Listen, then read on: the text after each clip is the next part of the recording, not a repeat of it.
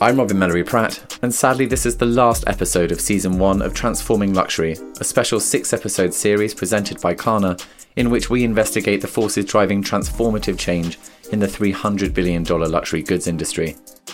Over the series, as we discuss market dynamics, product strategies, customer experiences, emerging technologies, new retail channels, and our imminent entry into the metaverse, the pressing need and increasing demand for systemic change to create a more sustainable industry was a consistent theme.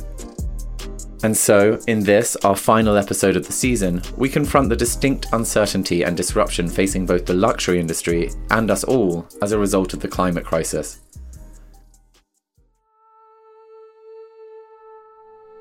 In 2020, BOF reported that the fashion industry's greenhouse gas emissions ranged from an estimated 4% to 10% of the global total. Without significant intervention, the industry will not align with the goals to limit global warming to no more than 1.5 degrees Celsius. Failure to do so is predicted to have catastrophic consequences for civilization, as recently outlined in the UN's IPCC 2021 report. However, reducing, removing carbon emissions entirely is only one area where systemic change is required in what remains an unregulated industry. Inefficient and inequitable sourcing practices, along with toxic production processes, continue to stall positive progress. Despite efforts by some players, as much as 12% of fibres are still discarded on the factory floor. 25% of garments remain unsold, and the luxury industry has even further to go when it comes to adopting circular practices, with less than 1% of products recycled into new garments. What's more, rates of consumption continue to rise, despite the fact that we would require the resources of multiple planets to maintain them. However, as we're about to discover, if bold enough leadership is willing to reimagine how the industry operates, and is equipped with the deep pockets of market leaders and the wider margins and existing rigorous quality controls that already exist in luxury, luxury would be, in the words of one of my guests, uniquely positioned to transform itself, and in the process, have the opportunity to potentially become part of the climate solution and not a major cause of the problem. Taking us right to the centre of the issues, I'm delighted to be joined in this episode by one of the original pioneers of circularity in luxury, Eileen Fisher, regenerative agriculture and land specialist Megan Meiklejohn, the General Secretary of Aura Blockchain, Daniela Ott, and joining me first, Gail Galley. The UN Sustainable Development Goals, or SDGs as they're known, are a collection of 17 interlinked global goals designed to be a blueprint to achieve a better and more sustainable future for all. Increasingly, the goals are being utilised as a framework to enable the collaboration necessary to drive positive change. Having built an impressive career in communications, Gail Galley co-founded the organisation Project Everyone with the mission of using the power of communications to drive adoption of the SDGs. Recently, she launched the Fashion Avengers to better engage the fashion industry with the goals. Gail, how has the fashion industry interacted with the SDGs in your experience, and what can it learn from other industries in how to interact better? Well, that's a really good question. Two questions. How does the fashion industry interact with the SDGs? I'd say in a word, slowly, certainly to start off with. And I would not say it has in any shape or form reached top speed yet. But I do remember, I think it was 3 years ago now, visiting the Global Fashion Agenda. And I walked around with my colleague Sarah, and we noted that there were some seeds of exciting and positive changes happening. But you wouldn't know it, and each one of them, you had no sense of how they were interacting, what they were adding up to. And it really set off this bell with us, this light bulb that said, if this industry was using the goals, it would be easier for it to talk to itself, for it to understand who was doing what, who brought which game.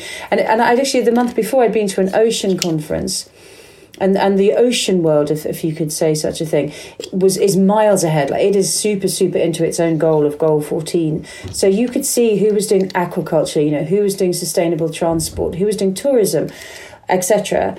Whereas the fashion industry just looked like it was nowhere. And I think there's a sense at the macro that the goals are now accepted as the framework for change. They're the most commonly understood. They're the most sort of joined up plan there is, the to-do list, as Richard calls it. And, fashion likes nothing less than not being fashionable. So I get a sense now that actually that momentum will pick up. And there's nothing like fashion to make something happen quickly and fashionably. So I'm excited, but it was definitely, I felt, quite a slow start. Your second question was, what can it learn from other industries? Now that is, so I've mentioned the sort of ocean industry there. And what I've seen happen there is by putting aside difference and perhaps what might look like competition on the outside, companies, NGOs, activists, innovators, finance have all come together with a spirit of, must do, not even can do, but must do. Because I think in the Ocean Goal in particular, there's an understanding that they are at the very, very base of that pyramid that is going to keep the earth and therefore us alive on it healthy. So there's an urgency in that one that I think everyone understood. But they came together quickly, and it was led incredibly dynamically by Peter Thompson at the helm, who's the UN's ambassador to the ocean. So I think there's been some incredibly strong leadership there. I think Paul Polman, both as an SDG advocate, as a CEO of Unilever, and now as the founder of Imagine, again, incredibly strong leadership, pre-competitive leadership. You're seeing that more and more in the food industry, I think, where there's more and more sense of a sort of codependency on each other. And I don't mean human to human. I mean, Mars to Danone. They're all drawing from the same farming. They're all drawing from the same, avocado pool and coffee bean pool. So, it's kind of mad to compete, and it's common sense to collaborate to succeed. I think it was Stella McCartney, I heard her first say, you've got to think of fashion like farming, and farmers are really good at collaborating. That's my observation. People who work with the land tend to understand the sort of real fundamentals of nature and how essential they are for us to thrive. So I think that if the fashion industry can look to, I think it is the more natural industries, the food industry, the ocean industry, and behave like they do, and then radically collaborate and radically lead, then I think that's what's to be learned. And as I said earlier, I think fashion could do both of those things better than anybody else. It's just if they choose to do so. Gail, one of the things you've mentioned before when I've heard you speak is the importance of taking shortcuts to power brokers. Yes, we have built this system that is basically hell on earth, haven't we? We've built this globalised system that for a tiny and increasingly tinier fraction of the global population works quite well, and we are all in that. Everyone who's probably listening to this call, every guest you've had, everybody I know well, we're in the bubble. Paul Polman said it. We won the lottery of life that says we were born in the top 5% through no endeavour of our own. But the system we have, that 5% rely upon, is pretty much hell on earth for anybody else. And I feel like even in our privileged little corner, we're creating our own version of hell, which is email, ossified by email. We can't act. I know we're all pandemic strapped at the moment, but even before then, everyone was too busy to get anything done. And how can that be? How can the luckiest, most privileged people in the world not be able to get anything done? I've heard these tales of, and I have a real love-hate relationship with Davos, as you can imagine. But what can happen there, because I've seen it happen, I've been in those conversations occasionally, is you can have two people who, because they met and they had a hilariously titled bilat, which is the Davos word for meeting, but because that happened, something absolutely mahoosive can go off in the right direction. Now, we can't all go to Davos, and that cannot be the answer. That we'd have to just big up Davos and make it even bigger and better, even though some people might enjoy that. But there was an apocryphal story a couple of years ago that said that a particular corporate leader, I shan't mention, was in talks with a particular Latin American leader, who I shan't mention, but he's not the one who's protecting the rainforest, put it that way, and corporate leader said, who was very sustainably minded, do you want a company office in Sao Paulo? And the leader said, yes, I'd really like that. And so the corporate leader said, in effect, well, would you stop chopping the rainforest down then? And the world leader said, okay, let's have a follow-up meeting. Now, that would have taken years, many G20s, COPs. And that was just because they met. Now, obviously, that's an exceptional example, and we've seen that happen in, humanitarian circles, when the likes of a Bill Gates happens to pick up the phone to a Modi or whatever. And I think that is how that level works. They do pick up the phone. But actually, the real potency would be if everybody in the 10 rungs below them picked up the phone, as it were, and just did. We're much less constrained, I think. I think our leaders are much less constrained than they think they are. And it'd be so shocking, wouldn't it, in retro, for someone to just give you a call. Hey, Gucci, it's Chanel, and I was just wondering, ... So I'm a big fan of that. And whenever I've seen that happen, big things, big change can happen. And then I'm also a big fan of the sort of trapdoors concept. Or like, imagine Snakes and Ladders. You spend sort of 25 years of your working life at grinding up the board, as it were, before you realise that there are certain squares that have got ladders on them. And those squares might be a meeting, a person, a conference. But when you do find yourself on a ladder, or as say a trapdoor, which could be someone going, I know who you need to meet. You need to meet such and such at Evian. They're all over that. Or, Stella said this, or there's a marketer in that company who's all over that. So I just think rather than anyone sitting back now and relying on the process will deliver, or, the email group, or, let's do that at the next offsite in March. Just that constant personal challenge. Is that really the fastest way you can do that? Is there really no ladder or trapdoor that can help me get through this? And I think that's the advice about it, is to sort of outsight. I can't remember which coach or mentor I've ever had who spoke about this, but it was someone in my past had said insight is a really brilliant thing, and I think especially if you work in marketing and advertising, so you spend your life trying to find the right consumer insight that's going to really sell whatever it is you're selling. But outsight is also a beautiful thing. So within any given industry or project, talking it through or bouncing it off of somebody who has nothing to do with your immediate world or company.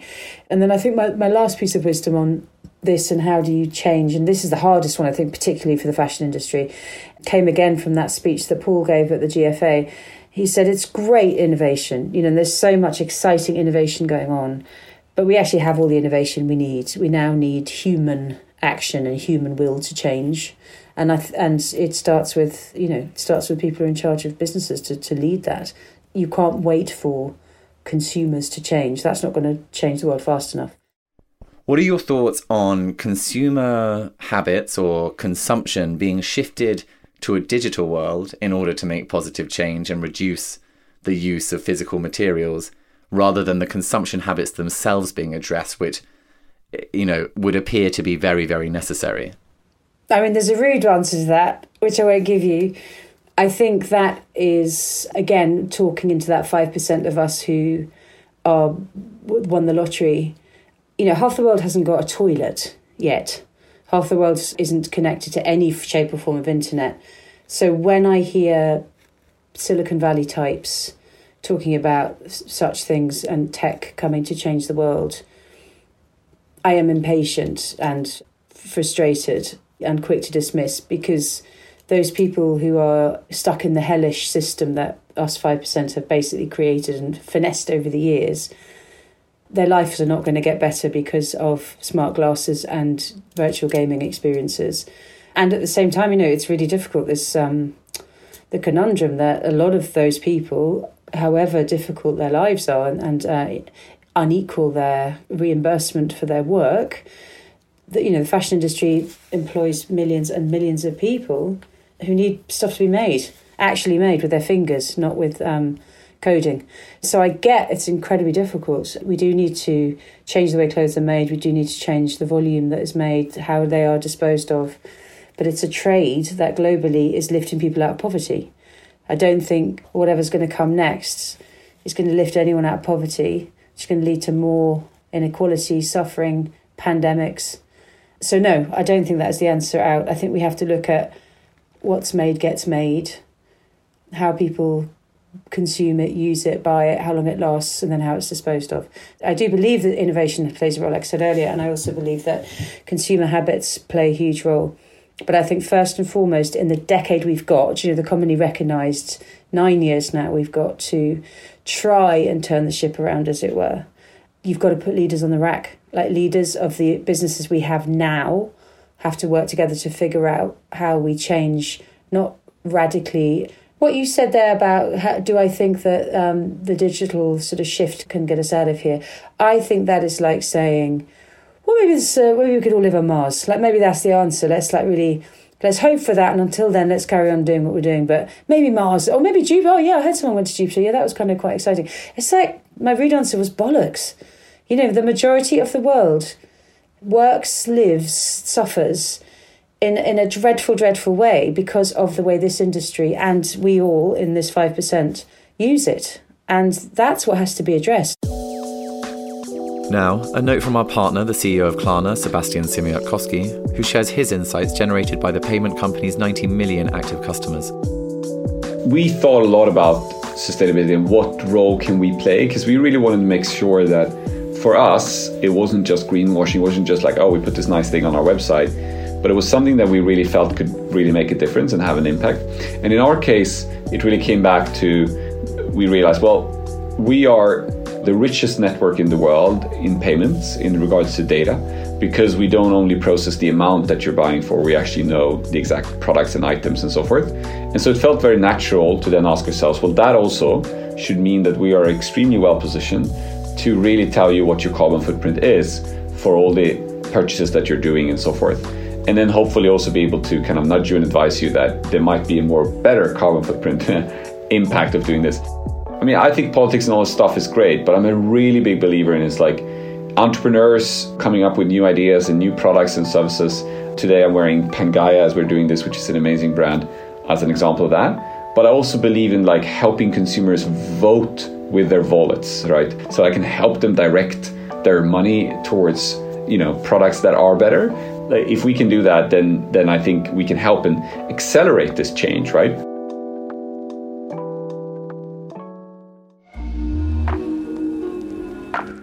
As a global industry that relies on vast quantities of natural materials like cotton, luxury and farming are inextricably linked. Yet fashion's relationship to agriculture is rarely discussed. Given the levels of soil degradation hyper-commercialised farming practices like monoculture farms are causing worldwide, this represents a significant business risk to the industry. Some analysts claim we have only 60 years of fertile topsoil remaining on the planet. What's more, farming practices are orientated around short-term profit as opposed to long-term ecological welfare, which could play a critical factor in undoing the harm that we've caused planet-wide. As we're about to hear, reimagining how fashion farms, and especially how the luxury industry cultivates its crops, could not only prevent further harm, but actually do some global good, according to Megan Meiklejohn, the Senior Vice President of Supply Chain Innovation at the Savory Institute's Land to Market programme, who told me about her experiences with regenerative agriculture practices. I was at a ranch in Argentina in 2016. It was during drought. It was not a great landscape. There was not a lot of biodiversity. There was a lot of bare soil. That's when I started learning about these concepts. And the one thing I'll remember is that we found a dung beetle at one point, and I was told that's really good. We should be seeing a lot more of them. And that there was lichen on the ground, and that's not a good sign. The soil is trying to cover itself, and that's its last resort. I went back 3 years later after 3 good years of holistic management and regeneration, and it was like I was in a completely different landscape. It was just so lush, and there was wildflowers everywhere, tons of dung beetles and butterflies and birds, and so it just sounded different, it felt different, and it was beautiful. And I think we have to celebrate that, and luxury is in a unique position to do that. Why is luxury in, as you say, a unique position? I think the fashion industry in general is ripe for change. And as much harm that happens from the industry, I think the other side of that is that we can shift that to something positive. But the luxury industry, the luxury sector, is uniquely positioned to kickstart those positive outcomes that we want to see, because it just is, and it's inherent in their product. When you buy luxury, you expect high quality. At least I do. I don't know if this says something about my generation, but I also expect a story behind that supply chain, really. If it's a very high cost item that is high quality and I see that it has that value, I would expect for whoever produced that bag to know where those artisans that you were working with to manufacture this, and where did this leather come from, and what happened on the land. Was there exploitation in the supply chain or not? And I would really hope there wouldn't be, especially if you have that transparency and you're designing that beautiful product. There are larger margins, just from the nature of luxury. So how do we kind of spread the wealth a little bit? Can we take some of that margin and put it back into the product and in the process and the people who are making it? I think there's just real opportunity there. I think luxury is so important because fashion overall, we are consistently devaluing products. Just clothing is so cheap now that for luxury to uphold that value is really important, and that you do have to pay people to create a product of high quality.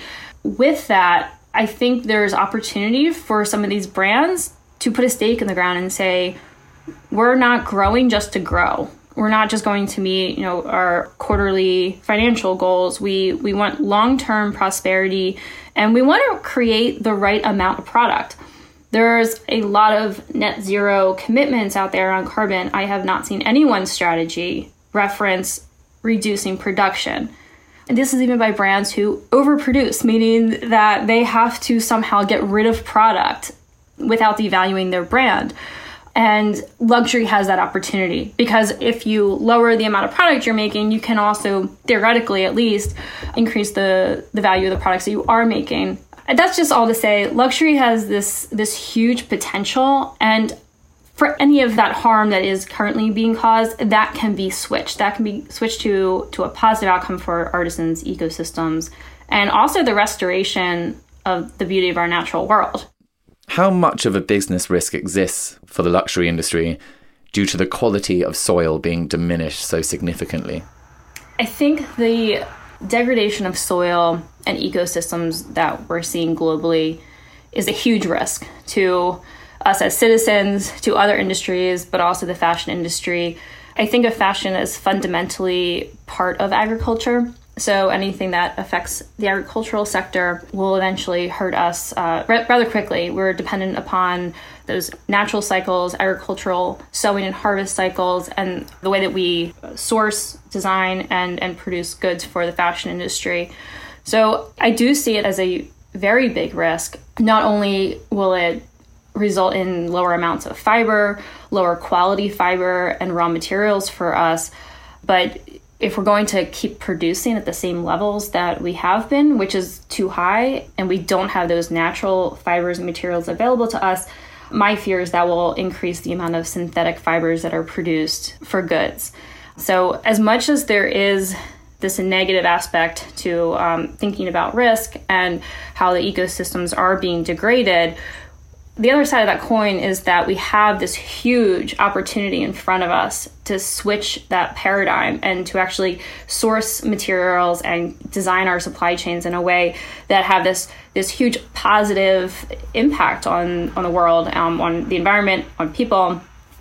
And it would take a paradigm shift in the way that we do business, though. If you have a brand that really wants to create that net positive impact through the way that they source, especially by increasing the uptake of regeneratively grown materials, they do have to shift the way that they do business. And that means shifting how you source. So a lot of brands are making commitments around net zero. We also see biodiversity commitments. And then we see probably fewer, but transparency and traceability is also a very hot topic right now. Rather than just designing products, we need to design the supply chains that we wish to see. Because if we create a product and then try to look back or even along the way, uncover the traceability, it's sort of meaningless at that point, and oftentimes quite literally impossible to do just with the nature of mixing of fibers throughout the supply chain. One of the ways to get through some of these barriers, because there's barriers everywhere to doing this sort of direct sourcing, but it's finding those key partners who, not only the partners from a farming perspective, but those key processors who are willing to go on that journey with you. Because at some point in the supply chain, somebody has to take on financial risk. I would love to see more brands start to invest in their supply chains, and that whole portfolio of sustainable fibers, there's not enough in the world to meet all of the commitments that brands have right now. So I think we have to recognize that, and we need to talk about the good things that are happening, even if it's small. We have to start somewhere. So if it's a capsule collection for a brand today, great. Market it, talk about it. I think uplifting the farmers and the supply chain through storytelling is really important.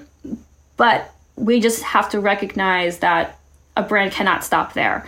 There should be more capsules the next year. It should be a full, consistent product line the following year. We need to see that improvement, not only from the land perspective, but also from the brand perspective. And what are they doing? We need to see continuous improvement. And in order for the fashion sector, the luxury sector, to really put its money where its mouth is in terms of these commitments that are being made, this issue of supply versus demand needs to be recognized, because we clearly have enough demand right now. We don't need more demand. We need more supply. And what we're seeing is that some brands who do recognize this issue, they're starting to invest at a deeper level, sometimes through their foundations, through philanthropic donations, but they're putting money into farmers and networks in the regions where they're sourcing from. And what that money is going towards is the deployment of training and resources so that people can be trained in holistic management. How can you take a piece of degraded land and manage it in a way where it's beginning to restore itself? And, you see all that functioning that we were talking about earlier, and increases in biodiversity, carbon drawdown, etc. Once all those good things are starting to happen, then basically the byproduct of that flourishing ecosystem is these beautiful raw materials that we can use. So we do want to see brands recognize where they can be strategic. If it's uptake right now, great, do that. But if it's to influence the growth of supply, that's amazing too, because we need both to happen. One brand that has made a consistent effort to do better by investing in their supply chain partners, as well as introducing processes that support a circular economy through which products are transformed at the end of their life cycle in one use case to be given another, is Eileen Fisher. Eileen, I think some people believe that consumer pressure will be one day significant enough to force businesses to do better, to be more responsible, whether that be more circular or more sustainable, whatever the methodology may be. There's also a large camp of individuals now that say that without better regulation, without a regulated fashion industry, there will just simply never be enough pressure to force businesses to change. Do you have an opinion on whether consumer interest and purchasing power could act as a catalyst to drive real change? Oh, yeah, I definitely think so. And I think regulation would be also a really important component, could make a massive difference. I don't know how long that will take, so we can't wait. But I think the more educated the consumers are, the more, you mentioned technology before, this idea of being able to go into a store and, click on a QR code like you do in a restaurant, with COVID, and find out, where this, get all the information on where this fiber came from, and, where it was dyed and where it was sewn, and, all those things, what it's made of, that I think that customers will get more and more savvy. And I actually think the younger generations already are much more. I think that's why they support vintage, why they're really interested in, reselling their clothes or, trading clothes with each other. They're just aware of the environmental issue. And I do think you're right about the pandemic. I think that made a lot of us stop, consumers and industry people, and ask, what are we doing? What am I buying? What am I wearing? What do I really need? How much do I really need? I think it's creating a much more conscious consumer. How has increasing circularity within your business impacted your upstream design process? Oh, that's a good question. I would say that we were not built on circularity, just to be honest, because we started 34 years ago. And, that wasn't a thing that one understood, So we have had to try to, I don't say build that in, and we're really at the beginning of building in a circular model. I mean, we've been taking our clothes back, and that's an important aspect of circular. But like you said, what do we learn when we take our clothes back? And we learn a lot about materials. And one of the things that it has done is I've come to really understand that each material needs to be recycled separately. I mean, we found a method, that's really kind of interesting, of felting, that where we can use blended fabrics and that kind of thing.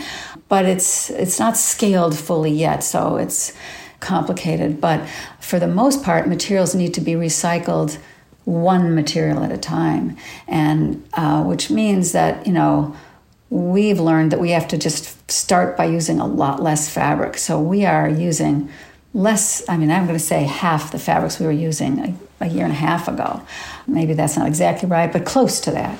And really, leaning in and focusing on the ones that we love and are most sustainable, and we feel that we can figure out how to recycle, resell, or the ones that are most resellable and recyclable and all of that. And so we're finding certain issues and trying to weed out certain fabrics and to reduce the number of fabrics. And the other thing, too, is what we do with the clothes that we can't resell is we deconstruct them and remake them into other things, which we're, again, still in the early stages of developing this in our tiny factory, which isn't so tiny, 20,000 square feet here in Irvington, but it's, we're working with that idea, but it means deconstructing garments. And so the simpler the garment, the easier it is to deconstruct it and remake it into something else. So more seaming details, more complexity, zippers, buttons.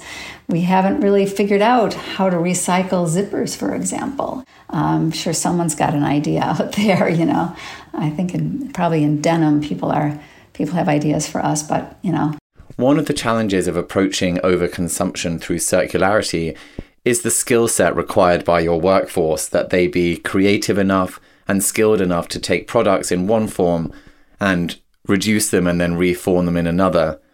How have you approached building a team that can do that? And what are the challenges and opportunities you see in creating a skilled craft workforce that is capable of succeeding in circular fashion? Oh, man, that's really an excellent question. For us, it's just sorting. There's a massive issue in just sorting all of the products that come back. People have to be well trained to recognize, the difference in the subtleties of the fabrics and all of that, and, get them into the right places so they can be recycled and repurposed.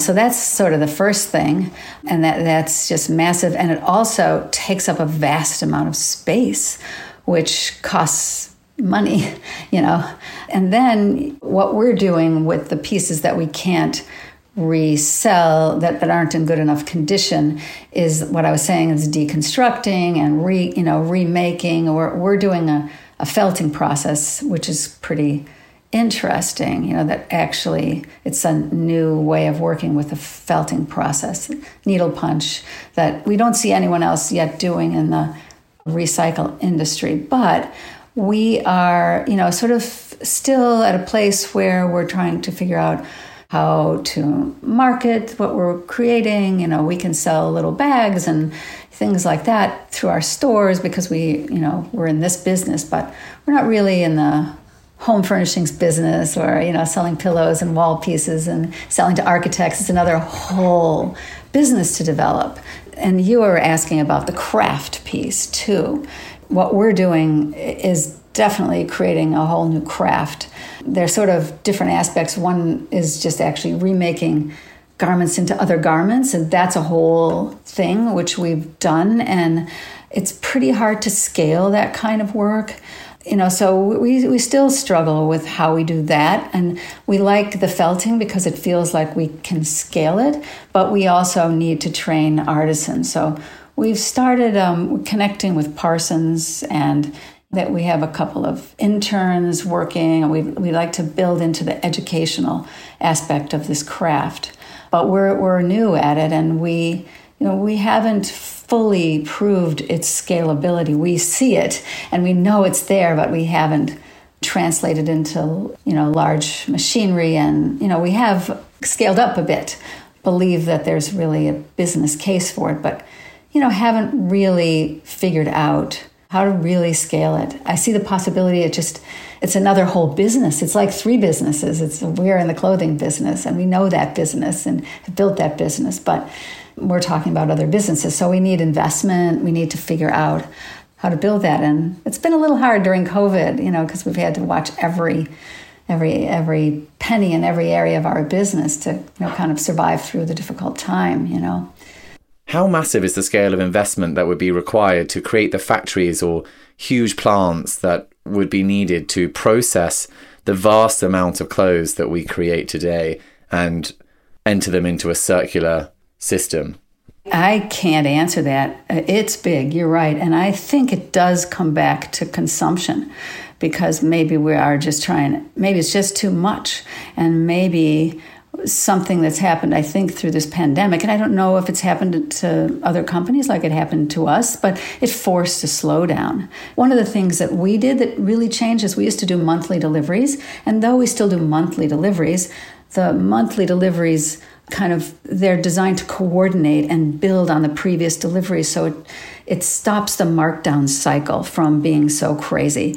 And so that instead of having to mark down last month's inventory because the colors didn't go and everything was just completely different, and then you brought in a fresh new delivery, everything coordinates. So it's a much more massive effort of how does the whole thing go together? How does the season work? How do the months work? How do we flow product? That kind of thing. So that's really helped us a lot. And, what we've seen is our margin grow and our sell-throughs grow. We're producing less, but our sell-throughs are much higher than they were before COVID. So I'm happy about that. I think that it's possible to slow down and still be profitable. I always tell the people in my company, we were profitable at every size. We don't have to be huge. And sometimes the bigger you get, the more crazy it gets. So there's something to be said for slowing down and helping the customer to understand the value of the things she's buying and how to build a wardrobe that's conscious or sustainable, or, that she'll keep from year to year and just add a few things to. Everything doesn't go out of style. That's a really important sort of get rid of the planned obsolescence piece and just commit to, the luxury market is in a position to do this. Commit to good quality, which is already there, and, sustainable and timeless kind of styles, but also in the business model and how things flow and how to get the waste out of the system so we're not sitting on too much inventory and, that kind of thing. That's a lot. One solution that has found significant support in the industry is the adoption of blockchain technology in supply chains in an effort to increase transparency and thus enable improved standards. Daniela Ott is the General Secretary of the Aura Blockchain Consortium.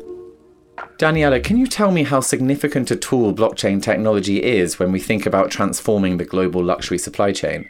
Yeah, sure. In a nutshell, incredible significant, I think, for all stakeholders of the global luxury supply chain. So from our brands, which are our members, to manufacturers, distributors, and really our clients. The first aspect being Aura is the main blockchain really covering upstream and downstream, meaning covering the entire life cycle of the luxury production and consumption. So that means Aura members can trace their products through the complete supply chain and product life cycle to ensure that its correct and ethical working conditions are ensured, and also to share about the environment. As I mentioned, Aura is upstream and downstream.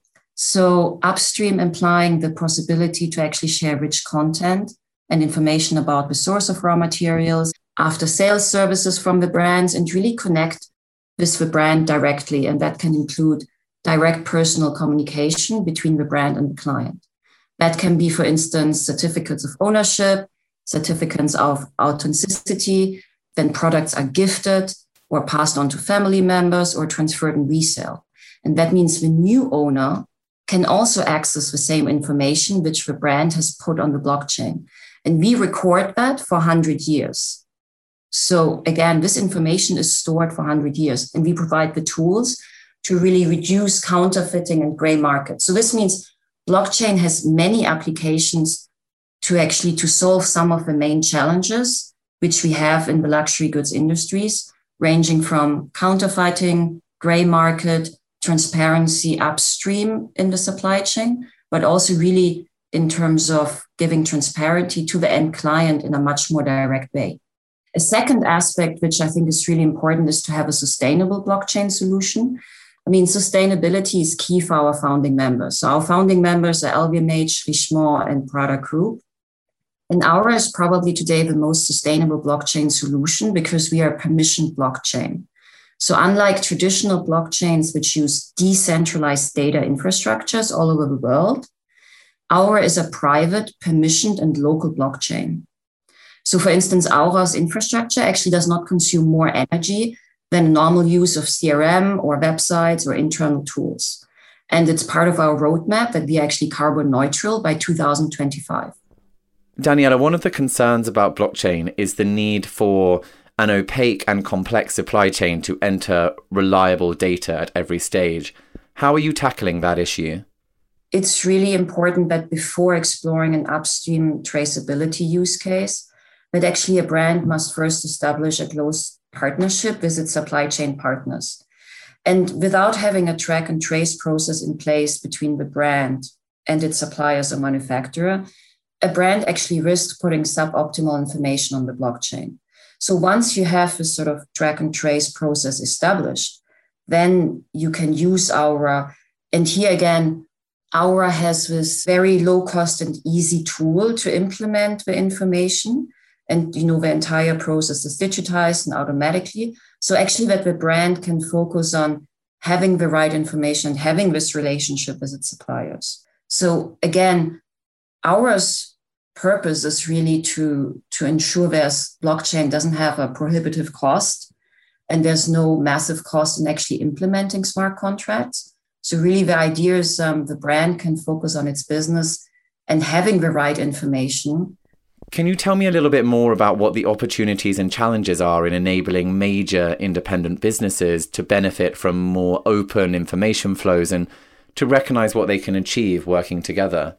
Personally, I'm convinced that actually collaborations today is essential, and whether it's tackling the pandemic or the global climate challenge, I think we will see collaboration be really at the heart of business going forward. The Aura Blockchain Consortium was really born from that vision that collaboration can coexist with competition in pursuit of a greater good. And I think that really brings the competitors together. So the greater good here is really putting the consumer at the center and the planet. So 2 years ago, LVMH and the Prada Group and Cartier, part of Richemont, they actually joined forces to create a separate entity in form of a non-profit association. So the Aura Blockchain Consortium is a non-profit association based in Switzerland. And I can see that really when you say challenging, I mean, personally speaking, I can see that really on a day-to-day basis. I have a board composition out of representatives from LVMH, Richemont, Cartier, and Prada. And actually each group has a very distinctive culture, different type of brands and products. And each culture really brings so much added value to the table.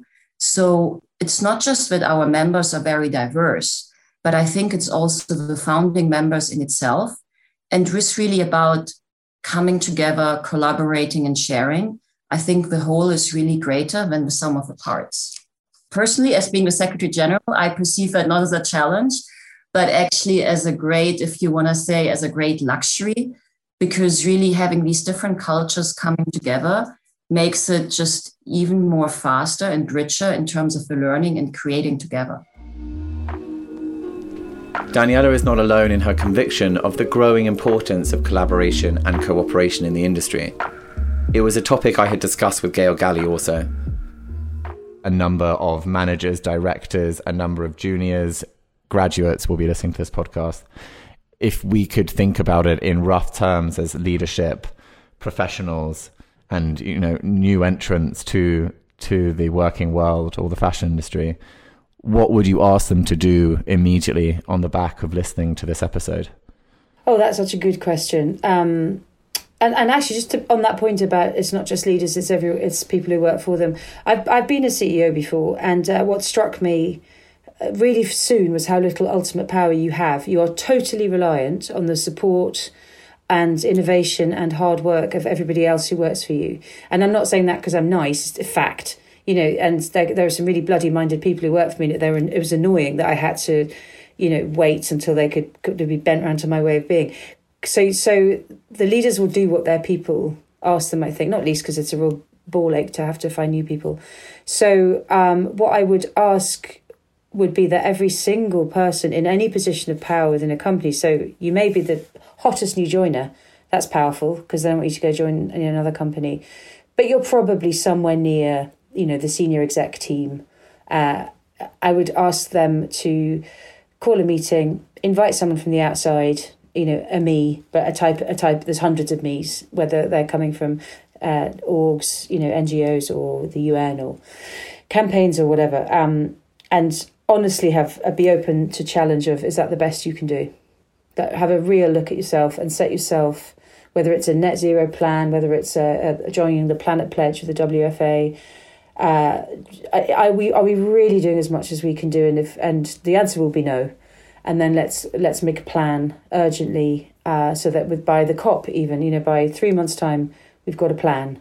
And then in a year's time, we've got some progress. And then in 5 years' time, maybe we've got transformation. So that's what I would say. Don't hide from it anymore. Come up, show up with full humility, ears wide open, and invite some people in that'll give you the outside and the connections. I am not sitting here for 1 second pretending this is easy for any company in any industry. And I think, as we've said, the fashion industry, for so many different reasons, has got so many different challenges. And I don't want to crash the plane because it employs a lot of people. So none of it is easy, but all of it is urgent. So if you're not having that meeting in your first week back after your holidays, set it up and be brave enough to invite the boldest people in to help you. They can help you navigate that path, which is why we set the Fashion Avengers up, which is a coalition of people in fashion and around fashion to try and support each other through it. Because equally the challenge, I think, is, and fashion, as the industry is absolutely right to say this, you try and make a sort of slightly more public-facing statement about your intention, and you get shot down. And I get that, and that's hard and unpleasant and supremely discouraging to anybody else doing the same.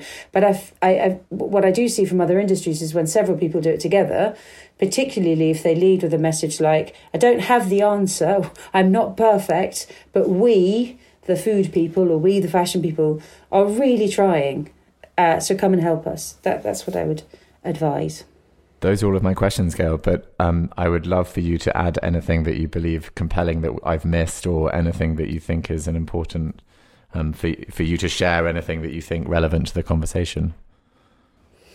Well, I think the thing we haven't touched on camera, as it were, that we did start talking about earlier was, how do you get an industry to shift from sort of a defensive position of do no harm to a much more proactive position of how can we be sort of genuinely positive in the world, and the impact we have. There's a phrase that is beginning to circulate ahead of COP to complement the drive to a net zero world, which has taken off, and I think people understand now. And that is nature positive. How do we as a business support the natural world in a way that is not just, we're not damaging it, but actually super enhancing it, respecting it is the lifeblood of the entire planet that we're part of. So to be anything other than nature positive is kind of self-harming. And how can an industry like fashion use its everything?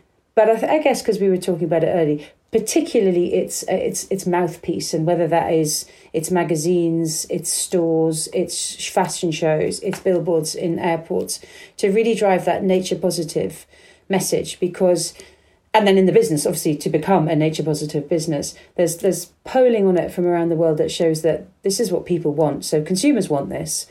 And if fashion is, like Stella said, farming, then why would you not try and make your soil as it were, as positive as possible? It's in your own interest to do that. What I wouldn't do is ask them to strip off 1 inch of their creativity and their gorgeousness, because that is what I think, fashion is, that's its superpower. I mean, I actually have traditionally really loathed the fashion industry for all its ills, but the one sort of guilty pleasure I always have was catching whiff of a really brilliant fashion show.